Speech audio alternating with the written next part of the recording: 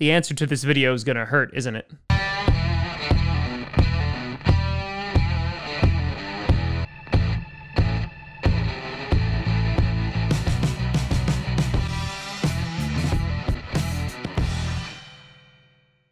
Crossy Posse Packer Nation.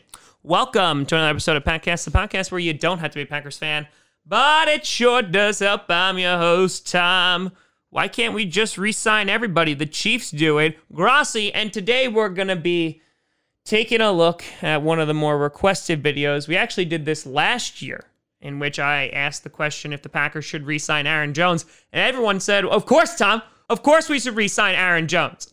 And look where we are now, doing the video again. So, you couldn't take no for an answer the first time. Before I get to that, I want to do a big shout and thank you to some brand new patrons and YouTube members. First, on the Patreon side of things, we have ADF745 and Jonathan B01. A big shout out and thank you to you both. And over on the YouTube side of things, we have Brian Wolf, Nashville Jordan, Kaylee Coudet, we have Damian Leba, and Green Guy 71. A big shout out and thank you. So the status of Aaron Jones has been lingering over the Green Bay Packers and Green Bay Packers fans basically since the end of last season, in which Aaron Jones absolutely went off on the league and was one of the best running backs in the NFL. And since then, we have done a ton of videos about all the upcoming free agents that the Green Bay Packers have, talking about Kenny Clark, David Bakhtiari, Kevin King, Jamal Williams, Corey Linsley, and of course, Aaron Jones. Now, fast forward to today, we have re-signed Kenny Clark and David Bakhtiari to blockbuster deals, meaning that we just have Kevin King, Corey Linsley, Aaron Jones, and Jamal Williams left on the docket to potentially re-sign. And throughout the season, Aaron Jones has been asked about his contract status, and he's been very upfront saying, listen, that's for my agents to figure out. This past summer, you had the Green Bay Packers saying that it was a priority to get Aaron Jones re-signed, and since then, we haven't seen diddly squat. This past Sunday, news broke that Aaron Jones sought to get a brand new agent, which he has secured, as both sides were unable to reach a deal, and so we're bringing in another guy to try and get it done. So now negotiations seem to be starting over, and it's kind of tough to see if this is a good thing or a bad thing. My gut is kind of telling me this is not really a great sign, considering that what's most likely going to be the problem is that the Green Bay Packers don't want to pay Aaron Jones ridiculous amounts of money. And Aaron Jones, being a very talented football player, wants a ridiculously high amount of money. So you see the problem here.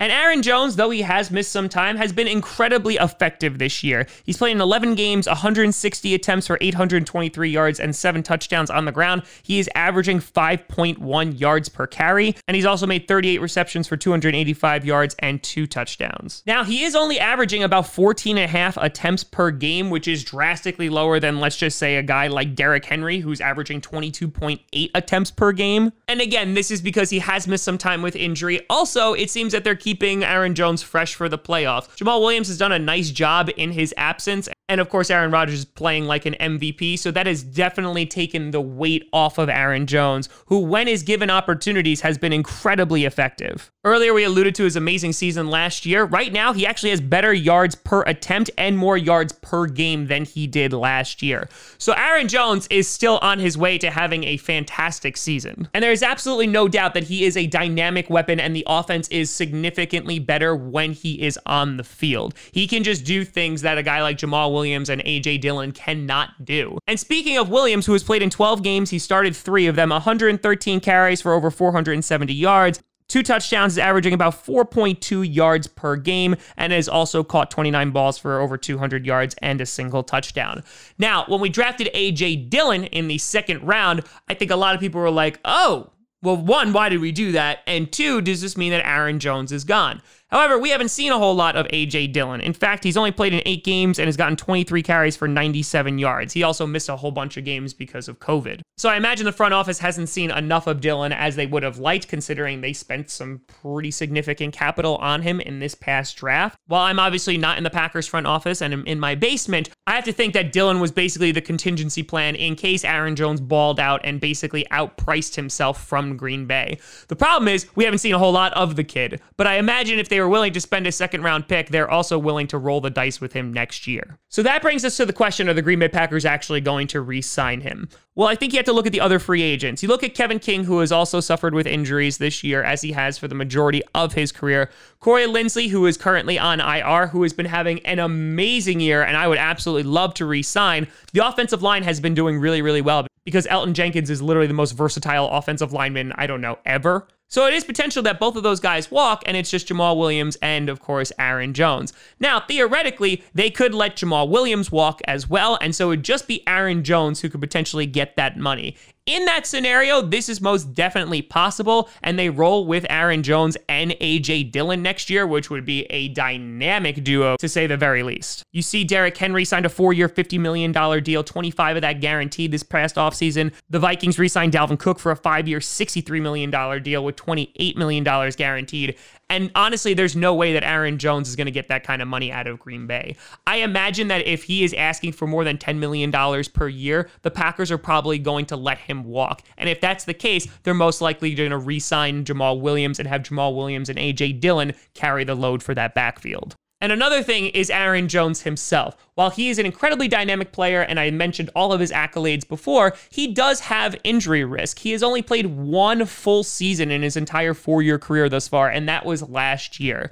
Now, again, every single time he's on the field, he makes that offense better. However, are the Packers going to throw premium money at him while he might not play a full season? That is also a major, major risk. Throw that in with the cap shrinking next year, it kind of looks like Aaron Jones is not going to be re-signed in Green Bay unless they don't re-sign any other free agents and Aaron Jones is willing to take around $10 to $11 million per year in a deal, which, to be fair, he could probably get more on the open market. The only other thing that could potentially work in our favor is talking about this cap shrinkage, that other teams are going to be affected by that as well. However, some of the more running back needy teams will have plenty of cap space still next year, so they would be able to snatch him up. So while I'm not ready to write off anything, and anything could happen between now and the offseason, it doesn't really look too good for Aaron Jones, unfortunately. So for right this second, let's just enjoy it while it lasts.